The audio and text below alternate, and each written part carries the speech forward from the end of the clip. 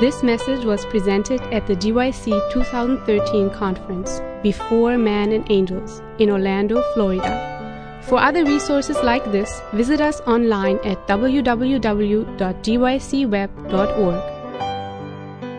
All right, ladies and gentlemen, it's 3 minutes after 2 o'clock, so I have to start. Let us say a word of prayer. Dear Father, we thank you for this afternoon. We thank you for this day. We thank you for an opportunity to study, to learn. We need your presence. We need your Holy Spirit to help us to understand and most of all to wisely apply in our lives, to hold onto our faith in you. We ask you in Jesus' name. Amen. All right. I don't know, some of new faces here. In the first presentation, I was in general terms trying to explain to you, to depict to you what the emerging church movement is all about. And I gave you some major characteristics about it. Things that come out the most common in the writings of the Emergence. When you meet the Emergence, or people who belong to the emerging church movement, or who identify as such, when you read their literature, of course, some of them emphasize, each one or each group emphasizes what is peculiar, interesting to them. Some of them are very heavy on, for example, spiritual formation. Others are very heavy on social activism. A person like Brian McLaren, he is pretty much covering all of the aspects of the emerging church movement. I don't find him discussing a lot mysticism, but lately he is more into it as well. He is more comprehensive than the others. One thing that you will come across, that was the first part of the first session today, or the first presentation. The emerging church is not a new denomination. It is a new conversation, new way of seeing things. It's a new way of thinking about Christianity. And of course, they have an objective to introduce this so-called new Christianity. It's ecumenical movement, very much. All of them are ecumenical. Theistic evolutionism is very much part of it. They emphasize spirituality at the cost of religiosity, or in contrast to religiosity. Okay, what else I'm missing? And one thing that comes out a lot, often, many times, into writings of all of them, is this idea that we, as society, as Christian church, as individuals, we are undergoing a process of tremendous change, a change which is affecting our fundamental way of thinking and living and doing Christianity. And so the word worldview often comes out. And so there's so much mentioning it and talking about it, and I think this is what they use in their trying to convert listeners to their own way of thinking. The argument basically goes this way. Everything is changing, everything has changed, therefore everything must change. If we want to translate that, it means, look how we have technology, science, changed our lives in such a way that our world and the world of our fathers and grandparents is totally different. And therefore, life is so different. Therefore, because everything changed, everything must change. That means now Christianity, the way we did it, it doesn't work anymore. Therefore, we have to change come up with a new kind of Christianity. Okay? So that is basically the bottom line of the argument, in a simple language. So that prompted me to say, okay, wait a minute, let me see what is that worldview. And everybody's using the term worldview, left and right. I mean, we all do it. And so that took me a number of months and books and reading it and studying it. And there are a lot of works done on that particular topic. It's a whole subfield, academic works, when it comes to worldview. What is a worldview? And so I addressed that issue, and I have discovered some very interesting things. And I think for us Adventists, it's very useful. We can use it as a tool in our way, the way when we talk to people, and also it can help us a lot. And so I believe that my whole work on emergence Christianity, of everything that I am telling you about, much of it I am simply borrowing from others and connecting the dots. On this particular area, I think I'm the most innovative here, and this is the most original of some of my own thinking, learning from others and then putting it in a much clearer and simpler way. So that's what I'm sharing with you. So the question is, just in the second presentation, I pointed out to you that the idea of the emerging church goes way back before 2000. Before even Brian McLaren, Tony Jones, Doug Paget, and all these emergents got together and decided to call themselves Emerging Church. That the idea of Emerging Church went back to at least to 1960s, to the Second Vatican Council.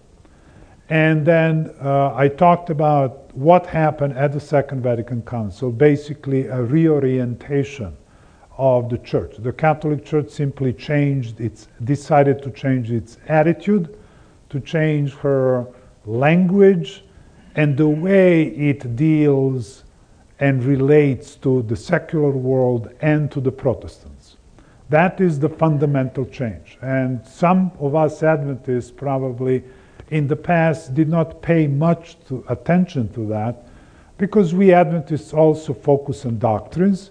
And since the Second Vatican Council did not issue any new doctrinal definitions or new doctrines, it did not address all doctrines, it did not negate any of the doctrines, and it probably slipped. That phenomena slipped under our radar, and therefore we kind of dismissed it. And I heard a couple of our people kind of dismissed it. Oh, well, the church didn't change anything, basically its attitude and the language, therefore nothing to worry about it. Well, it is precisely the change in attitude and the change of the language that made a profound change on what is happening in society and how society perceives the Catholic Church ever since.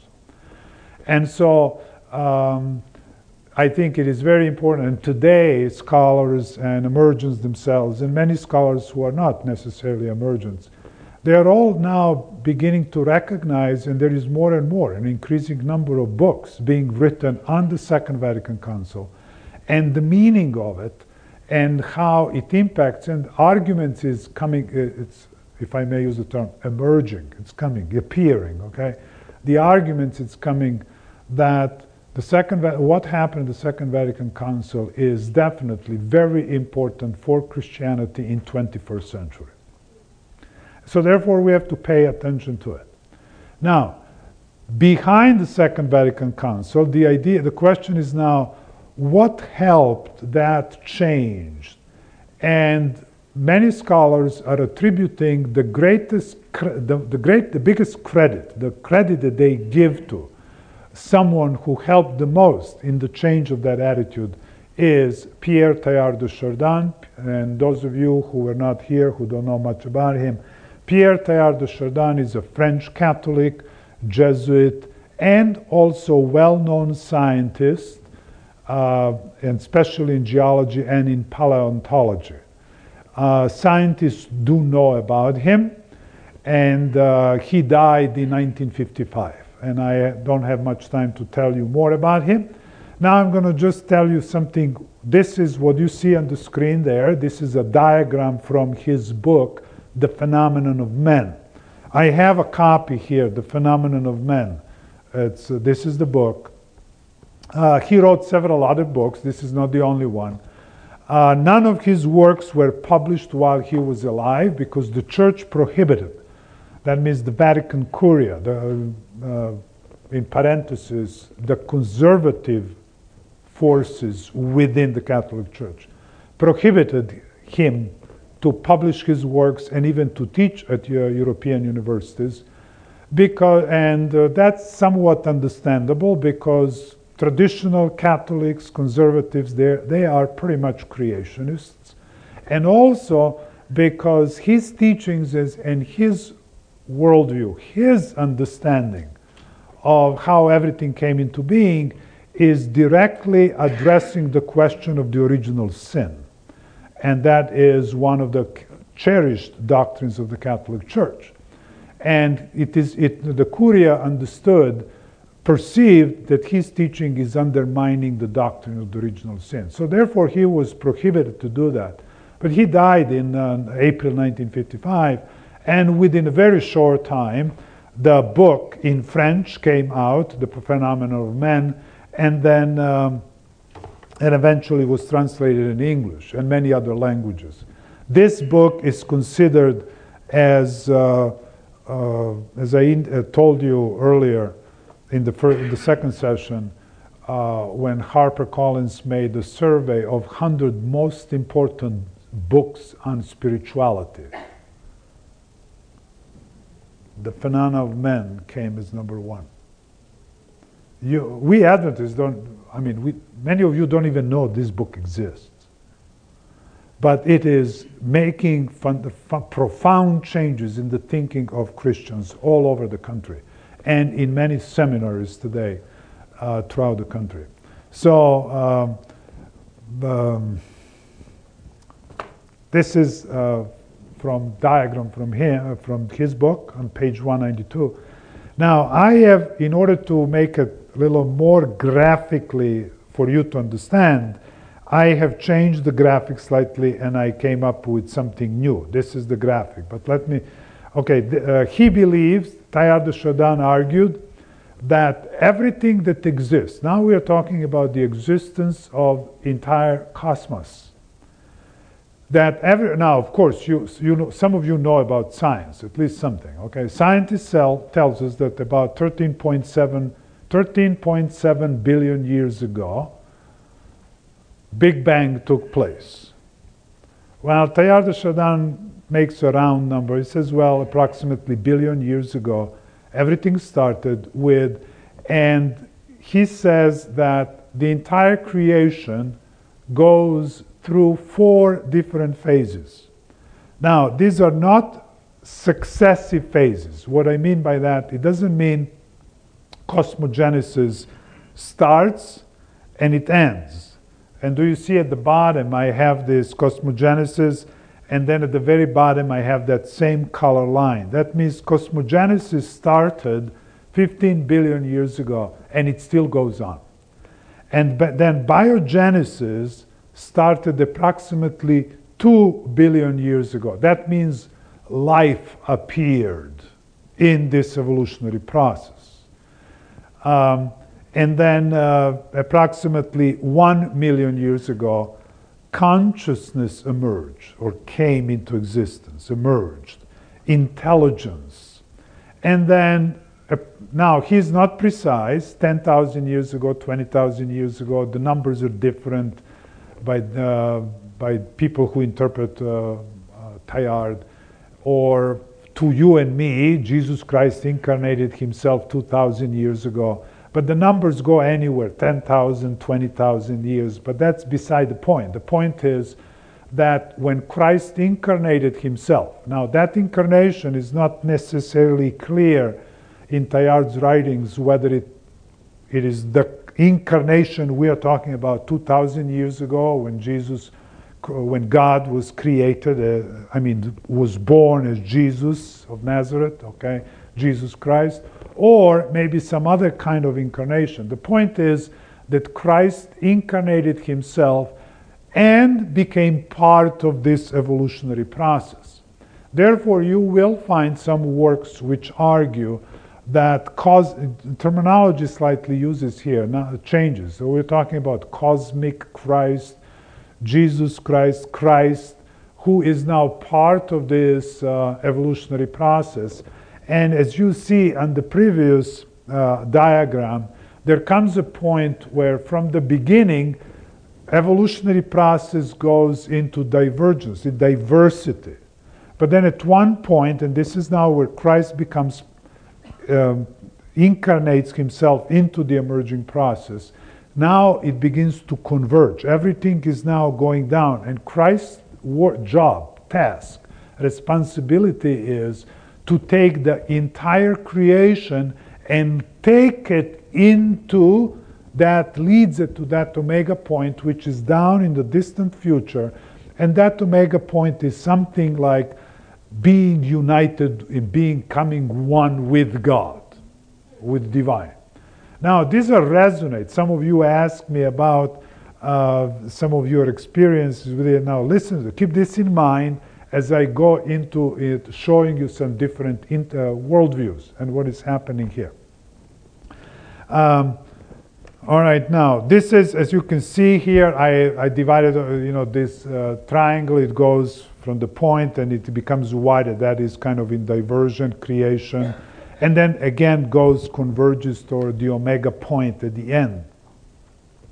Now, what is important to notice is, in what way is Teilhard different than Charles Darwin?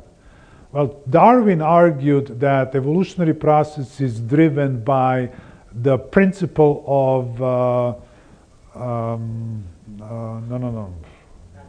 natural selection. Thank you very much. Principle of natural selection, which amounts to the fittest organisms survive.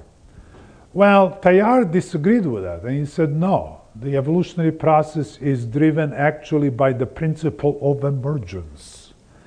Because in Darwinian framework, there is no divine force, there is no God, there is nothing of that sort. Everything is natural, goes through natural process of evolutionary process and natural selection and so on.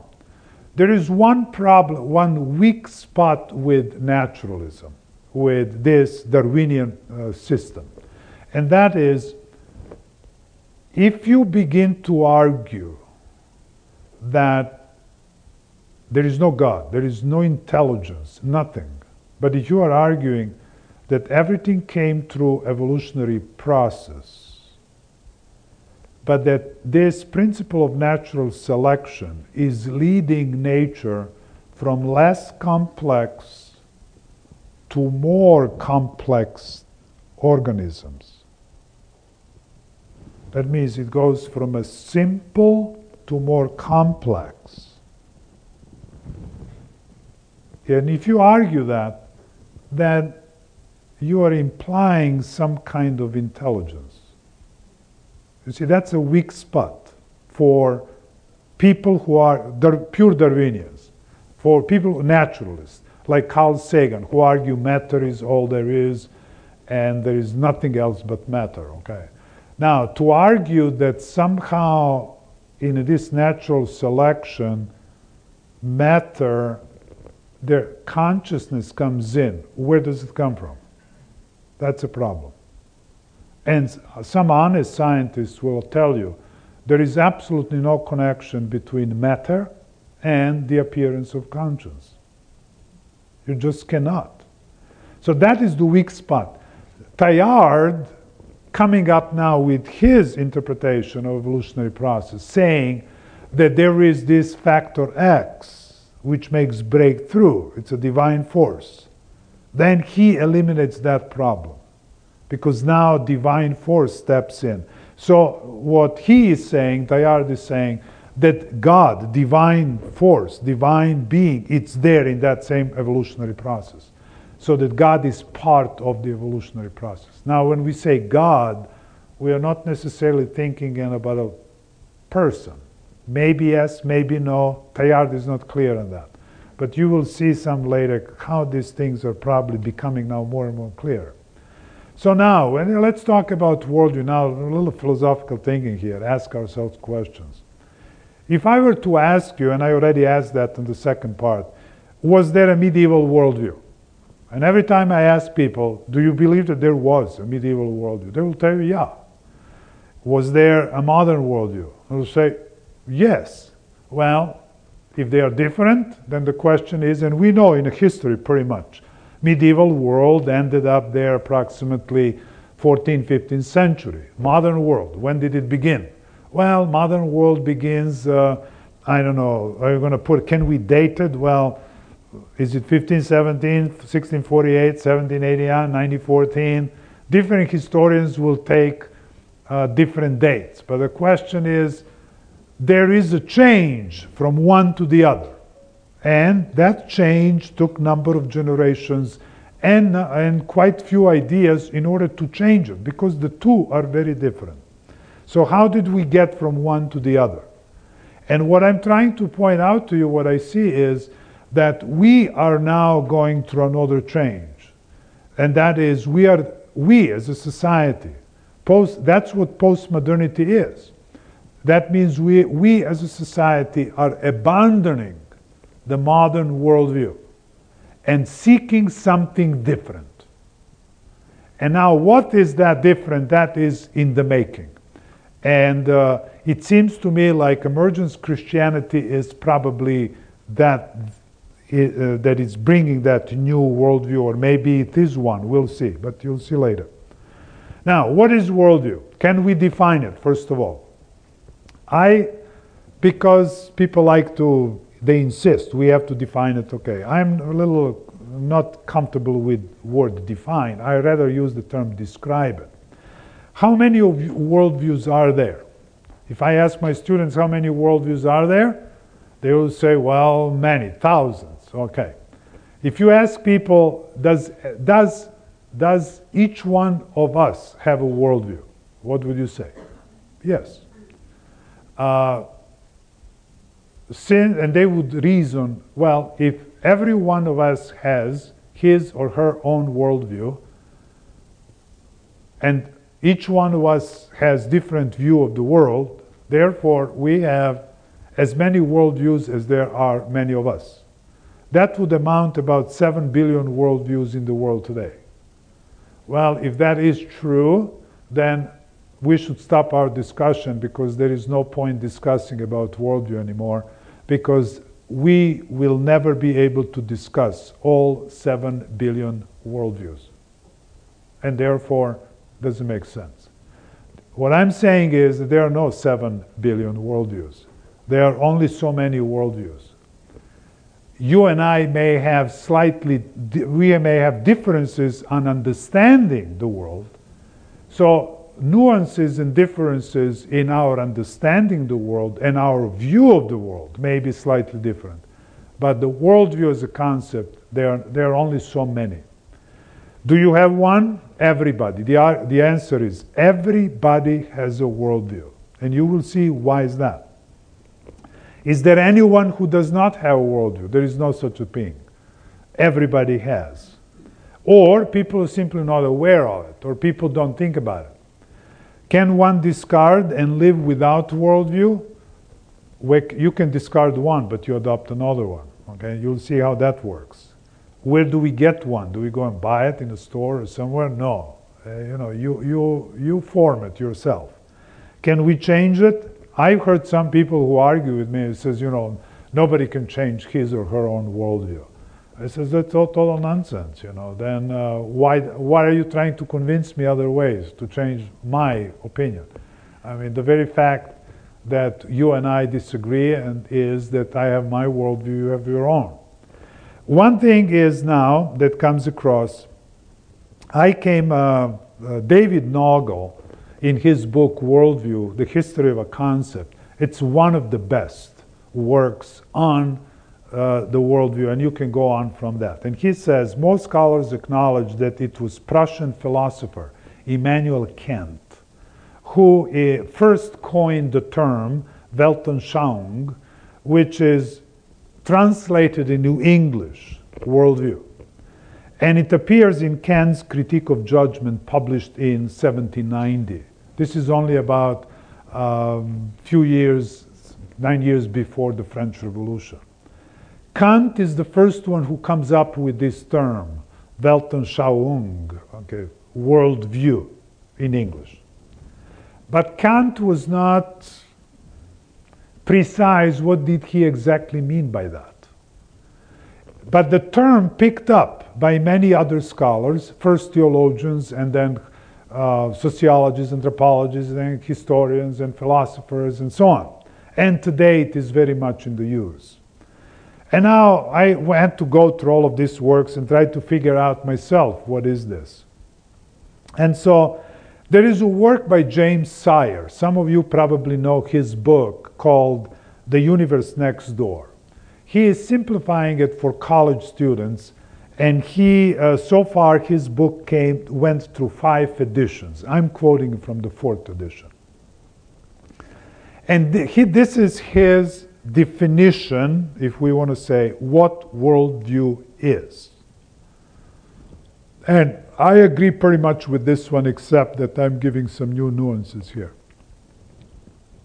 He says, and read it very carefully here, and pay attention to every detail. A worldview is a commitment,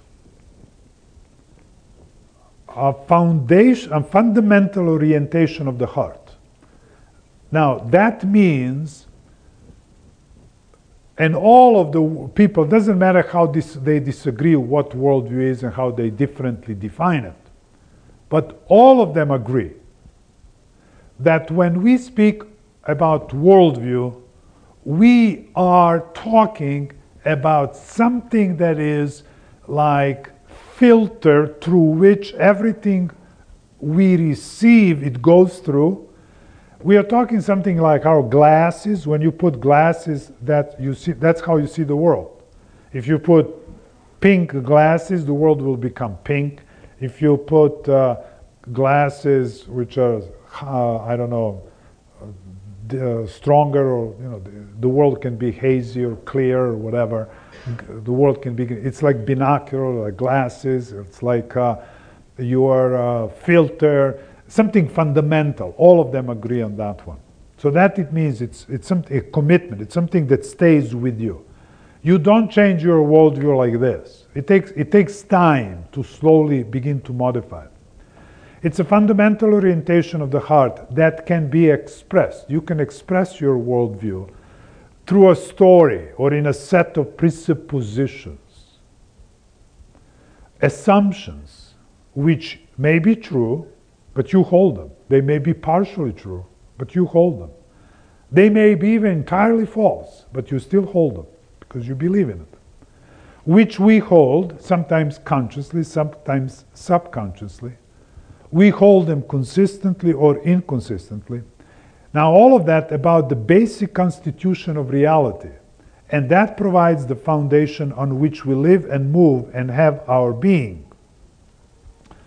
Worldviews themselves, Nagel says, if only tacitly, are a response to the problem of the existence and meaning of the world, and at least sketch a subliminal answer to the ultimate questions of existence. Now, if we look now, the question is, how does this come into being? What are we talking about? You see, before Kant, before 18th century, we don't find in ancient literature, medieval literature, nobody talks about worldview. Did they have one? Of course. But they did not address it. Why? Because it is only in recent 300, 400, 500 years that European academics are beginning to address something like a worldview. Why? Because this is in the last 300, 400 years, we have the more intense intermingling, interaction, interrelation between different civilizations, different cultures, compared to what happened in the years past. In ancient times, medieval period, civilizations pretty much existed on their own, kind of separate. And yes, there was some interaction, but very limited number of individuals. Starting with imperialism of the 15th, 16th century, and especially after in the 19th and 20th, and now later in 20th century, it becomes more and more intense. In order to make a point, it comes today because of our technology. You and I are facing on a daily basis people from other civilizations, other worldviews all the time. Today, compared to, let's say, 60 years ago or 100 years ago, today, anywhere you go in the world, you will find people with whom you intermingle in the daily basis from every other single end of the world. That's a reality. And today, when you talk to people from China, from India, from Native America, South America, Europe, people have different worldviews, and that's what we are facing. Therefore, we are talking about it, because we are facing an issue. So, the question is, how does that come into being? Well, let's ask questions. Man, time is passing by. I better hurry up here. In daily lives, what do you think is the ultimate question everybody asks? Pardon me? Why am I here? That's a question of meaning. What's the meaning of purpose? Why am I here? It's connected to suffering, because if life was good and peachy and no suffering, no that, we would never ask question, what's the meaning of life? We are asking because we're suffering. The simple question is, it's the question of death. That is the question we all ask. That's the question of life. And you go through ancient literature, medieval literature, modern literature, you go through literature today, music, artwork. Notice one thing. All, in one way or the other, are asking fundamental questions of suffering, pain, loneliness, abuse, injustice, death, all of that. That's the human problem. These are the fundamental questions of life as they are stated by James Sire. And there are 7 of those. What is real? Talking about the external reality. Is there something beyond external reality? That means the world of the spirits, that what we cannot see. And is there something beyond? Scientists, naturalists will tell you, no, this is it. People say, no, there is something beyond. What is human being? What happens after death? How do we know what we know? Who decides what is right and wrong? What is the purpose of life? Okay, these are the fundamental questions of life. And the one that you pointed out is the last one. That's the question of attitude, the purpose of life. And then I have this question that I added. Well, what should my attitude be toward all of this? How do I relate to all of that? Now, philosophers use these phrases. All of these questions are nothing else but questions of metaphysics, epistemology, and axiology. They're just phrased differently. Now, in brown that you see there, these are some of the other questions that I like to point out to you. You can rephrase this in a different, kind of elaborate more, so that makes it easier for us who deal with emerging Christianity to see what are the issues here. The question is matter eternal? Scientists will tell you it is indestructible, it is eternal. Well, the Bible tells you everything that is created, God created. Did God create matter? Well, if God created matter, that means God can destroy it. So, matter is not eternal. Now, is there anything beyond this reality? Is there God? Well, you can say yes, there is God. You believe there is. Science cannot prove it. You cannot prove it. Nobody can prove there is God. Nobody can prove there is no God. You see, that's an assumption. It's something that I believe in. Now, you may ask me, why do you believe it? Well, I can give you a lot of reasoning and why I believe there is God. But the point is, it's still an assumption. It's something that you have to believe in. See, we are at the level of beliefs.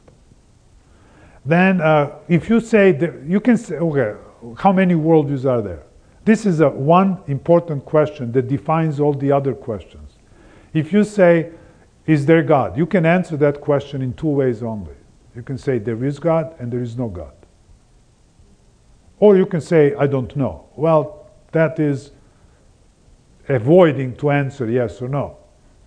Now, if you say there is no God, pretty much, then you have that worldview. You see how that comes into shape. But if you say there is God, then there is a next question, and that is, what kind of God are you talking about? Because you have all kinds of gods, and you will see that Hindu God is Brahman is different than Christian God. But even among Christians, you will see that conception and understanding of who God is different among Christians themselves. So what kind of gods are we talking about? What is a human being? Is human being made of body and soul? I have even Adventist kids who say, well, human being has a soul. Well, what does that mean? Has a soul. Well, how is a human being made of? Well, it's made out of body and soul. Well, that's not biblical. The Bible tells us that human being is made out of dust, body, and the breath of life, which now combined becomes a soul. So human beings are, biblically speaking, they don't have soul, unless you want to say they have life. Human beings are souls. We have breath of life as long as we live. You see? So these are little differences here that are important. What is death? That's a question. A lot of people, when people will tell you, they will explain death is another state of existence. Well, when God told Adam and Eve, in the day you eat, you will die, what did he mean by that? They would experience change. Pardon me? They would experience change. But okay, now, that's not clear, ma'am, because if you say they would experience change, people who tell you that soul lives after death, yes, you experience change and now you exist as a soul. That's it. It's not. What did God mean? He says, you will die. You will die. Obviously, the answer is obvious because you will not live. Say, what is death? Not being alive. That's it. But you see, and you will see that when we speak of naturalist worldview, and I'll come to it, you will see that that worldview could not exist for too long. It existed only for a short period of time. Because human beings cannot accept that fact. When I die, this is it. It's over. Total, over. That's very difficult for humans to accept. Now, this is important for us. How do we know what we know? What is conscience? Where does conscience come from? But this question of what are the sources of knowledge? Scientists tell us that science is the source of knowledge, and many people believe that is the source of knowledge. But is that the only source of knowing reality? Because we scientists, through science, we humans, we can learn a lot, and we have learned a lot about reality.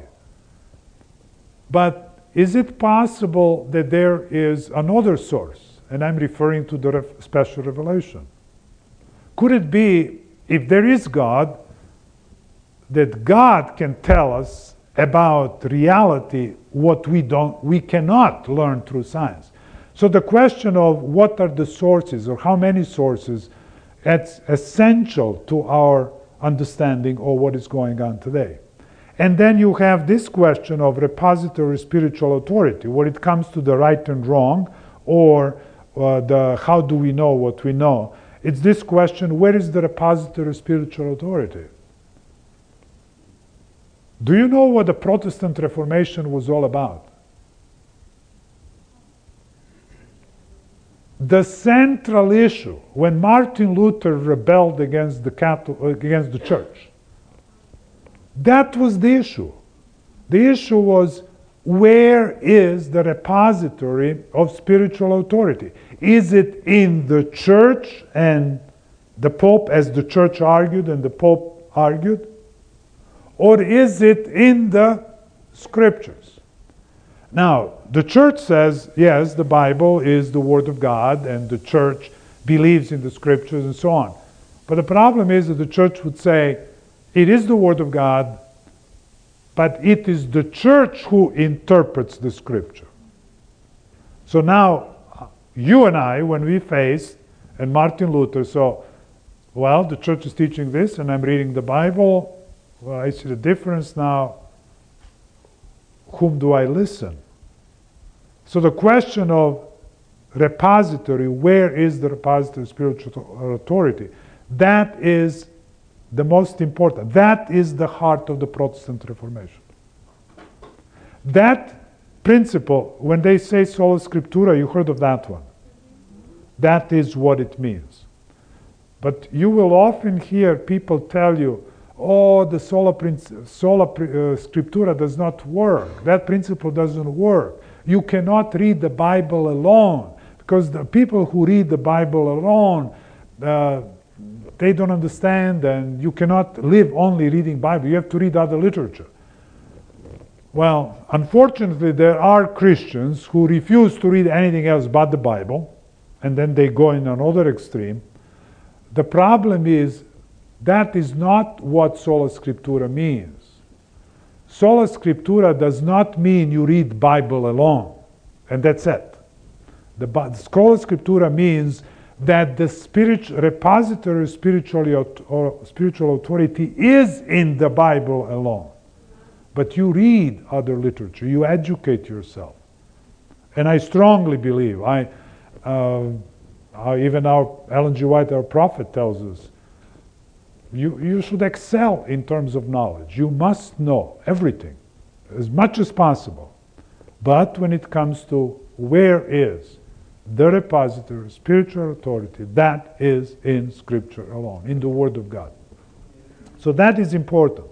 What is the purpose of life and all of that? I have to keep moving. The time is working against me. Now, a survey of human history shows us that from the very beginning human existence of this world, humans tried to come up with the most meaningful and satisfying answers. And that's why they produce all this work. Just go and read the Epic of Gilgamesh. The whole epic is what? It is quest for immortality. It was very popular in ancient times, and people read it, and we have it preserved. And you can see people are always struggling. Read Plato, read Socrates, read Aristotle, read Augustine, read all the philosophers, Jean-Paul Sartre, even, I don't know, Derrida, Foucault. I mean, everybody is dealing with these fundamental questions of life. And so in order to answer the ultimate question of suffering and death, we have to answer these questions of fundamental questions of life.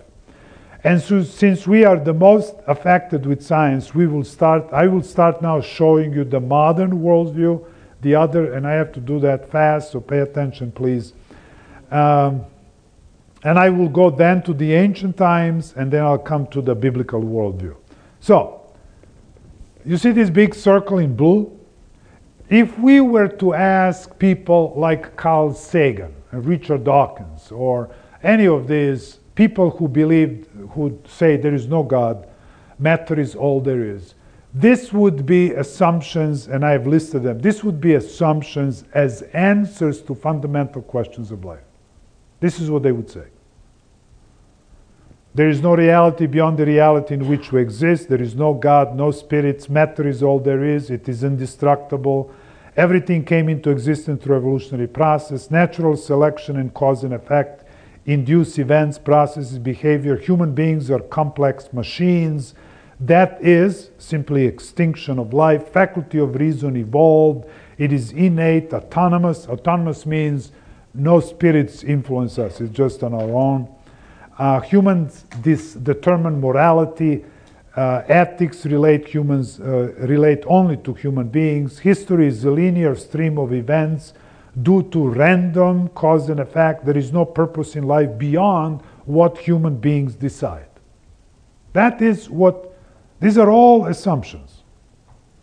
And that is what I would call modernist worldview. This worldview, of course, there were individuals who believed very close to this in ancient times, but only few individuals in small groups. This worldview took over a society in about 400, 300 years ago. And this is what we call the modern scientific worldview. And this worldview could not exist for too long. Why? Because it has some inherent problems. Because it rejects the world of the spirits, and people do experience spirits. And it rejects the idea that there is anything beyond the grave. And human beings simply have hard time accepting that assumptions or that argument. After all, there must be something after the grave. Okay? So we have to put it down to the corner because we have to come up with the next one. Okay? Next one. I am going to show you here. These are the. If you take a person from ancient India or ancient Asia, that part of the world, and you ask them fundamental questions of life, and they give you answers. These would be the answers. Now read these answers. Everything is one. Om. And this is basically between Hinduism and Buddhism here, but basically Hinduism. Big Bang is actually entire cosmos. Everything started with big Om. If you ever went to Hindu temple, you see that big bell. Worshippers would ring that bell. That is to remind them that everything is Om. It started with Om. That sound. Atman, that's the soul of an individual, is Brahman. That is the soul essence of cosmos. So the essence of individual, essence of cosmos is one and the same thing. Some things are more one with the one than the others, like mineral. Mineral is less one with the one. Plants are more one with the one than minerals. Animals even more complex. Human beings are more, the most. But gurus, those mystics who are deep into meditation and contemplation, they are somehow above you and me, who are on the common human level, okay? Maya, what is Maya? Maya is, I think you probably talked to me today, Maya is a term that, argument is that what we see here, actually this material world is like, it's in a way illusionary. This is not really real. So in that sense, it's similar to Platonic thought. To know, what does it mean to know? To really know something, it is beyond, you move beyond distinction. That means if you are able through contemplation to arrive to a level of consciousness where you stop distinguishing, you will understand reality better. And then to realize oneness with the cosmos is to pass beyond personality.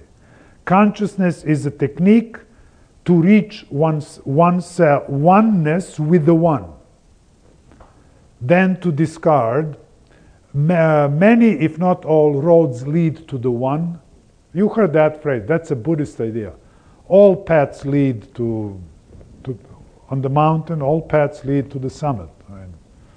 All roads lead to God. So it is easy for a Buddhist to be an Adventist.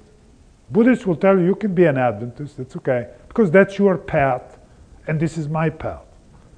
But it's not easy for an Adventist to be a Buddhist, because Adventists believe that there is only one path, and that is the path of Jesus Christ.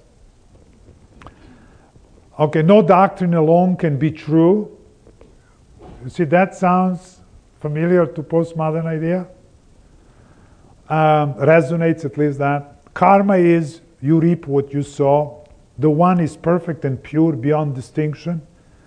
That is the end of person, but not the end of essence. Thus, you have this idea of reincarnation. Because it's all one. History is circular. Purpose of life is to reach the oneness with the one. Now, I asked a Hindu priest once, Hindu worshipper, and I asked him, okay, tell me, if I understand you correctly, does that mean that my aim and objective of my spirituality and my prayers and contemplation and good life is to become one with the one, and then my personality ceases? I cease to exist as a unique, distinct person. And he said, yes. So you're saying that my objective is to cease being distinct person. Yes. Well, thank you very much. That's not what I am after. Do you see the difference between what God promised us eternal life, where we will be still distinct beings. So that's huge difference in understanding. Okay? So let's put that one down. Time is passing by. Now this says, if we have Moses here and the prophets, this is what they would say. And now you're familiar with this. There is God, Elohim, Yahweh alone. He is the creator. He alone is eternal. He is holy, omnipotent, omniscient, omnipresent, righteous, transcendent, immanent. Transcendent, immanent. I mean, those are concepts. He is all of that. Humans are created in the image of God. Human being is body, is a soul, which is made up of matter and breath of life. Let me ask you a question. Were Adam and Eve created immortal? And many students fall into that trap. No, we were not created immortal. God alone is immortal. We were created to live eternally. But in order to live eternally, we had to eat from the tree of life. You see, we are dependent on God. And when man sinned, man had to go out of the garden. Could not eat from the tree of life anymore. And isn't that interesting that in the last chapter of Book of Revelation comes the tree of life? The idea that somehow we are immortal, that's not biblical. We are dependent on God. We are created to live eternally, but not immortal. So this is now, okay, now you have these three. These are the three fundamental worldviews. Now all of them you can put on these scales. You talk about deism. Deism was a worldview that existed during the Age of the Enlightenment, 16th, 17th century. In those times, human beings were not yet ready to abandon Christianity totally. They pretty much began arguing that, yes, God created the world, but God is not directly involved in our lives. Gradually, generation over generation, atheism would come and pure materialism, materialistic worldview will come in. Takes time. So, what now? You may ask me, well, what does Emergence have to do with this? You know what? When I read Emergence, they borrow from all three of these.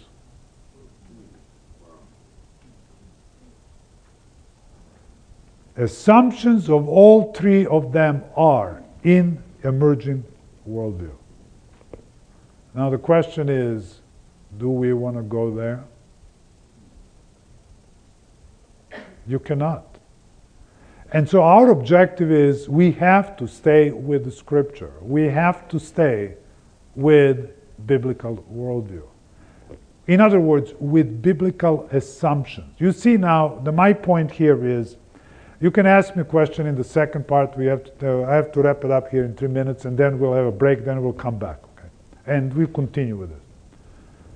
The point is, this is the, I think, important point to stress. When Brian McLaren tells me everything changed, first of all, Mr. McLaren, yes, a lot of things changed. And you and I can fly over the world. We can see what's happening in China and in about 5 seconds until they report on the internet. A lot of things changed, but one thing did not change, and that is human nature and fundamental questions of life did not change. When people tell me, well, one meta-narrative of one culture is like any other culture, and it is worth listening. Yes, I can listen to it in order to understand it. But every culture is responding to the fundamental questions of life. All those questions of life that we identified. Ancient Chinese were asking about Native Americans, modern Americans, Turks or Germans or whoever. People are asking these questions. This is common. This did not change. What is changing is, and the differences between different cultures are what kind of answers people give to these fundamental questions of life. And when they put them together, that is their filter. Everything goes through it. Can you change it? Of course. You begin to abandon certain assumptions and replace them with different assumptions. And then you begin to change your worldview. Worldview is nothing else but a level, fundamental level of our beliefs. And our beliefs cannot be scientifically proven or disproven. You can take a lot of evidence to help you understand and hold to what you believe. But my friends, everything comes down to belief.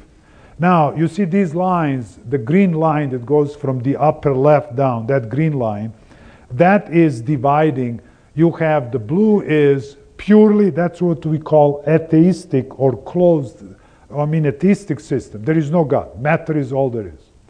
The other one, the yellow and the one down on the right, the peach color, both of them agree that there is the world of the spirit, something beyond the external world.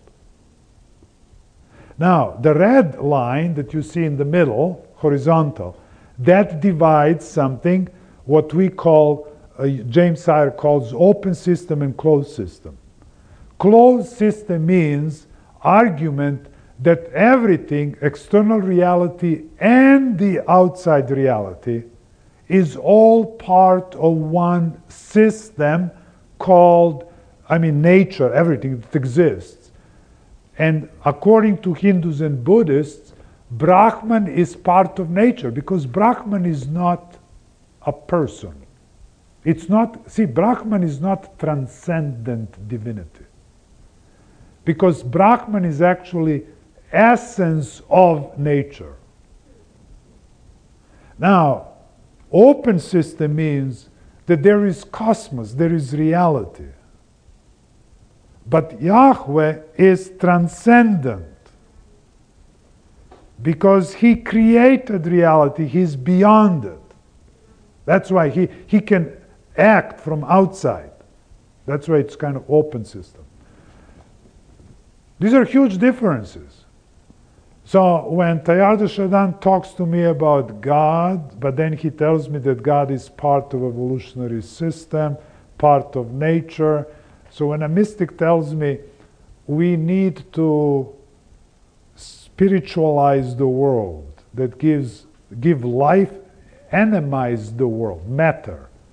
What are you talking about? We're talking about I have to animize the matter. You know what that means? That means when ancient pagans created little figurines, and I learned from Hindus, these people, when they worship what we call idols, we think that they are stupid. We say, oh, they're worshiping stone. No, they don't worship the stone. They worship, let's say I make a figure here out of stone. This is figurine. They say this is only material manifestation of the spirit they worship. So Hindu, they'll say, these are our idols. That's what they say. And I would say, okay, but they don't worship the idol. That's just a physical manifestation.